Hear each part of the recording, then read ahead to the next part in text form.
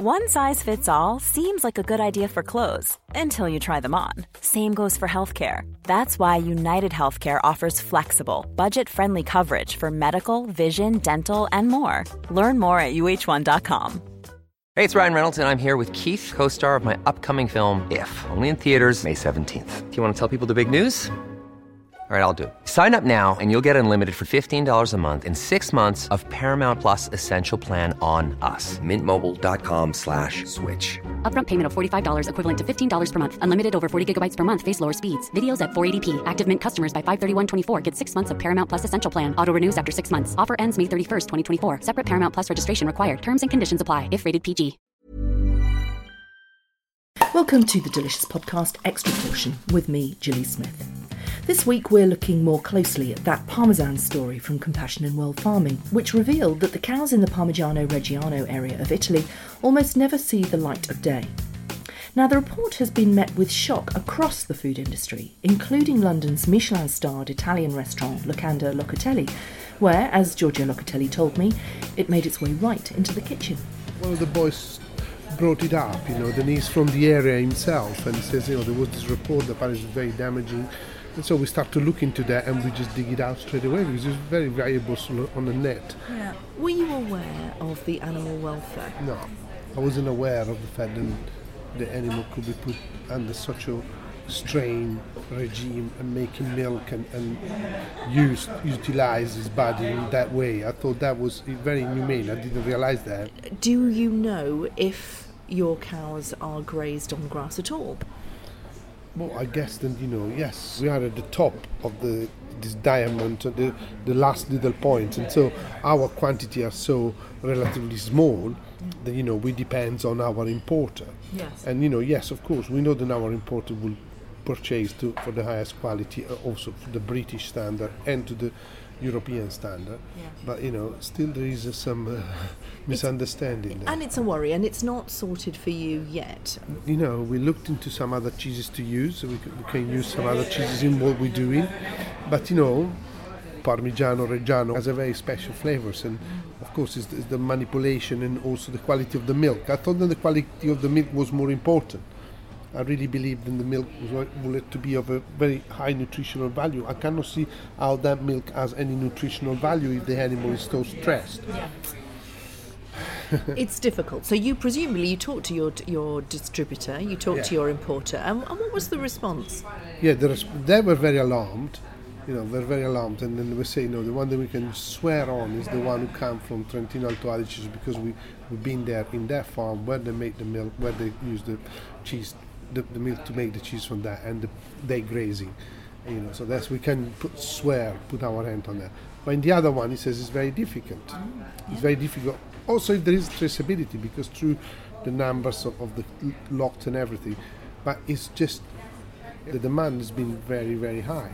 We can only put pressure and show our dislike of the produce that is not done in the right way. And usually anybody won't stock anything that nobody buys if you don't buy. Yes. If it's produced in that way, there is a problem with that, and it needs to be sorted out. They can sort it out, I'm sure. Now, we talked to CEO of Compassion in World Farming, Philip Limbury, last week, and asked the supermarkets what they thought.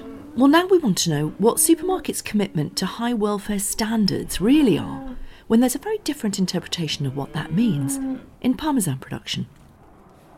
I went to Wayhurst Farm in West Sussex to meet Rob Bookham, who makes the award-winning Sussex Charmer, which describes itself as a cheddar with a zing of Parmesan, as well as Twynham Grange, a vegetarian Parmesan-style hard cheese made in Italy.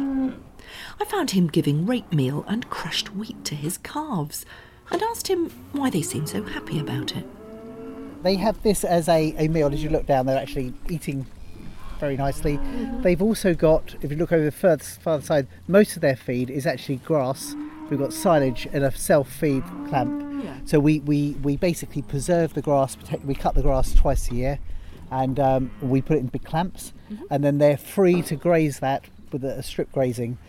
They're free to get that 24 hours a day. Oh, okay. So that's their main food. This is something just to give them a bit of a boost to give them a bit more, keep them healthy. Give a basically. schmacko after a dog walk. It is. This is basically like their cake. Yeah, so that's their main meal over there, and this is really their cake. Right. Now these are the girls. These are the girls.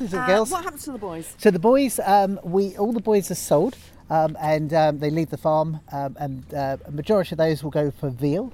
And which most of us think, oh my God, veal crates and the whole sort of live animal transports and bits and pieces.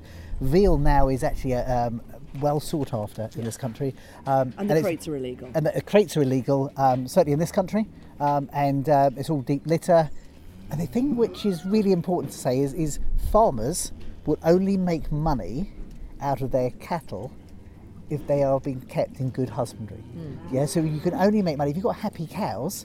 It just makes sense from a whole financial point of view. In this country. Because we love animals, we really believe in animal sentience, and we will go out of our way to find to find meat that has a high welfare. Definitely. Yeah. So it makes sense increasingly for not just for farmers but also for chefs in restaurants to buy good meat. Absolutely. Yeah. Absolutely. So these calves, they've been taken away from their mothers at a very young age. Yep, they are. So they're given the first lot of colostrum from the mother, which has got all the antibiotics, these bits and pieces. The cows, the mothers themselves, are a herd animal, so they really want to be with the herd. So you'll find quite a lot of time they'll actually have their calf, leave their calf, and go and disappear off with the herd. So they don't have the same psyche as we as humans would do. You do get suckler beef cattle, and they will keep their calves until they wean off and bits and pieces. It's a different type of cow to the dairy cow. The dairy cow actually produces much more milk than the calf will be able to drink. So actually, if you left the calf on a cow in a field, that calf wouldn't be able to drink as much milk as the cow is producing, and therefore will then start getting mastitis and start being very uncomfortable. And we don't want antibiotics given to the we don't. So absolutely not. Yeah. Absolutely not. And tell me the difference in the psyche of a suckler cow and a dairy cow. There is nothing. Yeah, so they're all cows at the end of the day. So they are cows. But why does one want to be with its calf and the other not? I think it's probably just genetics. I don't know. Basically, one of the things people always say, oh my God, you take the calves off way so early. What one has to do in farming is balance what is commercially viable with that of what is right. What we wouldn't do in farming is do anything that is actually detrimental to the cow, because if you get a cow that's then really depressed, it won't produce milk, it won't produce things, it will become ill. And that's real, isn't it? It is. So it is. In terms of animal sentience, there's no question about you've got to have a happy cow in order to increase production. Yeah, absolutely. You really, really, really do. You'll only get the best yield, the best quality, and a healthy cow if a cow is happy. Do you play from Radio 4? Well, we don't actually. No. Six music. I can Yeah. All right. We'll try that. Yeah. So, how does a farmer who gives his cows cake and is considering playing them Six music deal with the culture clash between British and Italian attitudes to welfare when it comes to business? They have a different way of producing milk in Italy. They have a much more intensive system than we do. What does that mean for the cow? For the cow, they tend to be indoors a lot more than they are out here. So that if you drive around Italy, if you drive around the Parmigiano-Reggiano regions, for instance, you won't see cows out in the field. Right. You will not see them out in the field. So they are much more intensive indoors. We would only use milk from cows which have access to outside. So they have to have access, and that unfortunately. What does that mean? So they would be able to, like here, we have buildings. They're indoors. You'll have lots of cows which are just indoors. They're never allowed to come outside at all. Yep. So they're not allowed to come. They don't have free grazing silage. For instance, Parmigiano-Reggiano, you can't feed silage. So they're not allowed to come out so they eat like this and they eat silage. They'll have hay, and the hay's put indoors for them and bits and pieces, but they just stay indoors the whole time. So they can't exercise, they can't move around, they can't display their normal sort of bits and pieces. So they can't be cows. They can't be cows. So in those situations, with the extreme situations, they won't be very happy cows. They won't be producing very good milk. They'll be ill. For the consumer, again, the question to ask the supermarket is, do the cows graze on grass? Absolutely, yeah. Are they outside cows? Are they happy cows? Are they welfare assured? And that's something, again, as farmers, the farming industry doesn't get across to the public. Everyone thinks they're just awful, just money grabbing, and you wouldn't do this. You wouldn't do this 365 days a year, getting out in the middle of the night if you didn't care for your animals. And that's what we've got. That's the message we've got to try and get across. I also spoke to John Elliott of the Ham and Cheese Company in Bermondsey, who sells Italian meats and cheeses to restaurants. And he buys from the same consortium that controls all the Parmesan coming out of Italy. But compared to the dairies producing the 150 wheels a day, which we buy in the supermarkets, he gets his from a much smaller dairy. He says that it's a cultural issue, which we have to understand if we want to eat Italian products. Italian producers that we work with will look after the animal because they know that is the way to get the best tasting meat. So animal welfare comes from a slightly different angle. They're not concerned about the feelings of the animal. They are harking back to another age, if you like, where animal was there to serve man. Domesticated animal was there to serve man. They all have butchers. They all serve their local community, and in Italy, a local community of shoppers are very discerning. And if you're not on your game, then everyone's going to know about it, and you will fail as a butcher's. For a big, like a supermarket needs to be able to have an established supply. It needs to have a product that is consistent. Parmesan that we work with is a small dairy, and the standard is very, very high. And sometimes you get off days, and it's not so amazing, but it's a very different product to the 150 wheel a day dairy that produces this standardised product that is derived from the standardised feeds that cows aren't supposed to be eating grain. They're supposed to be grass fed. But they can only do that if they're kept inside in these intensive farms. If they're kept inside in intensive farms, and it also means that you have a standardised product. You have a dairy that produces 150 wheels a day can produce this standard cheese that is what people think of as Parmesan. And so a dairy that produces 3 wheels a day, people aren't ready to accept that Parmesan can be different. That there can be diversity within this named cheese, and so these smaller dairies aren't able to charge more money for their cheese, because in Italy and in the world in general, people won't pay extra for the good stuff. We retail, and we've got an online shop, and so people that know their stuff will buy their Parmesan from us. Our Parmesan is made. It's a private dairy. They have 4 different milk producers. Each different milk producer is in a different environment. So one of the dairies is up in the mountains. The animals are fed more grass. The animals have got open stalls. Okay. That's as good as it gets. Okay. The animals, when they're not lactating, they're out on grass. Okay. That's as good as it gets. But it doesn't get any better than that. Your point really is that the Italians are going to be looking after their animal as long as it ends up as the best tasting product that they can possibly produce. So that means that every single part of that journey from pasture to plate is really cared for. What about the trip to the abattoir? One of our sort of favourite producers is a Tuscan butcher who he drives the animals to the abattoir himself, because he wants to ensure that journey, it's not a very long journey, and actually a few of the people who work with slaughter at the back of their shop, they're still allowed to do that, but he drives the pigs to slaughter, and he ensures that he's going slowly to slaughter, because he doesn't want his animals to be physically stressed. It's not mental stress, it's a physical stress. It's like if you were in a bus standing up for 10 hours going around corners, your muscles the next day would be sore. So, and obviously adrenaline has a impact on flavour as well, but it's mostly that. It's mostly the sort of physical stress. David Toscano has just opened his second Chin Chin restaurant in Brighton, serving stunning Italian-style dishes made from the best Italian ingredients he can find.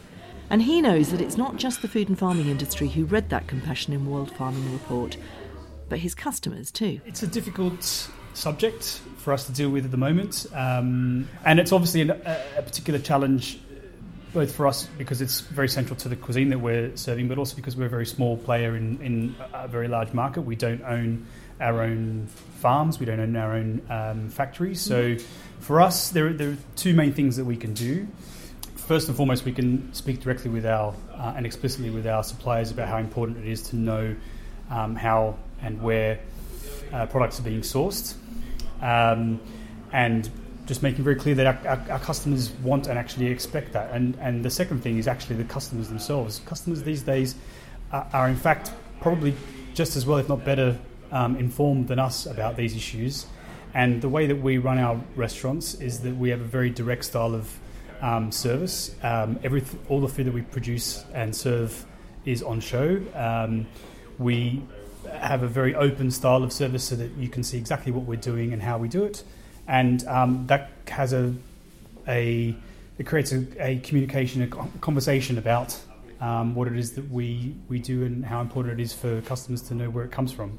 But I can look at your Parmesan or your Parma ham or any of your meats and cheeses. It can look gorgeous, it can taste gorgeous, but I really wouldn't be able to know unless you tell me exactly where it came from. Exactly. We seek out small holding products from different suppliers so that we can cherry pick the best for what our customers want. We are not what you would term capital A authentic Italian. So yes, we do seek out and chase high quality cured meats and cheeses for our antipasti sections of the restaurant, but then the actual ingredients that we use day in, day out for our small plates, pastas, desserts, our philosophy on how we build those dishes are we focus on local seasonal ingredients and we build an Italian dish around that. So we are not forever buying everything from Italy. So we've already started looking at British charcuterie. Now that we've got a second restaurant, we have a bit more exposure to and buying power for suppliers, so we can start looking at that this year, and we'd love to be able to stock local charcuterie here in Sussex. Thanks for listening to Delicious Magazine's Extra Portion. You can find out much more about all things delicious at the website deliciousmagazine.co.uk. And while you're there, do subscribe and get every podcast delivered free to your podcast app.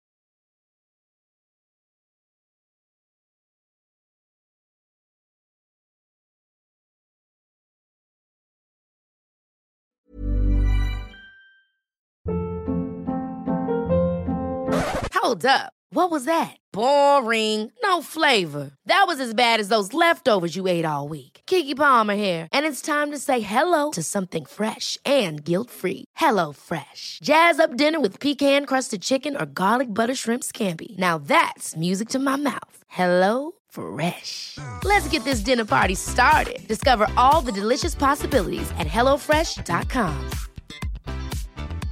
Hey, it's Paige DeSorbo from Giggly Squad. High quality fashion without the price tag. Say hello to Quince. I'm snagging high-end essentials like cozy cashmere sweaters, sleek leather jackets, fine jewelry, and so much more. With Quince being 50 to 80% less than similar brands.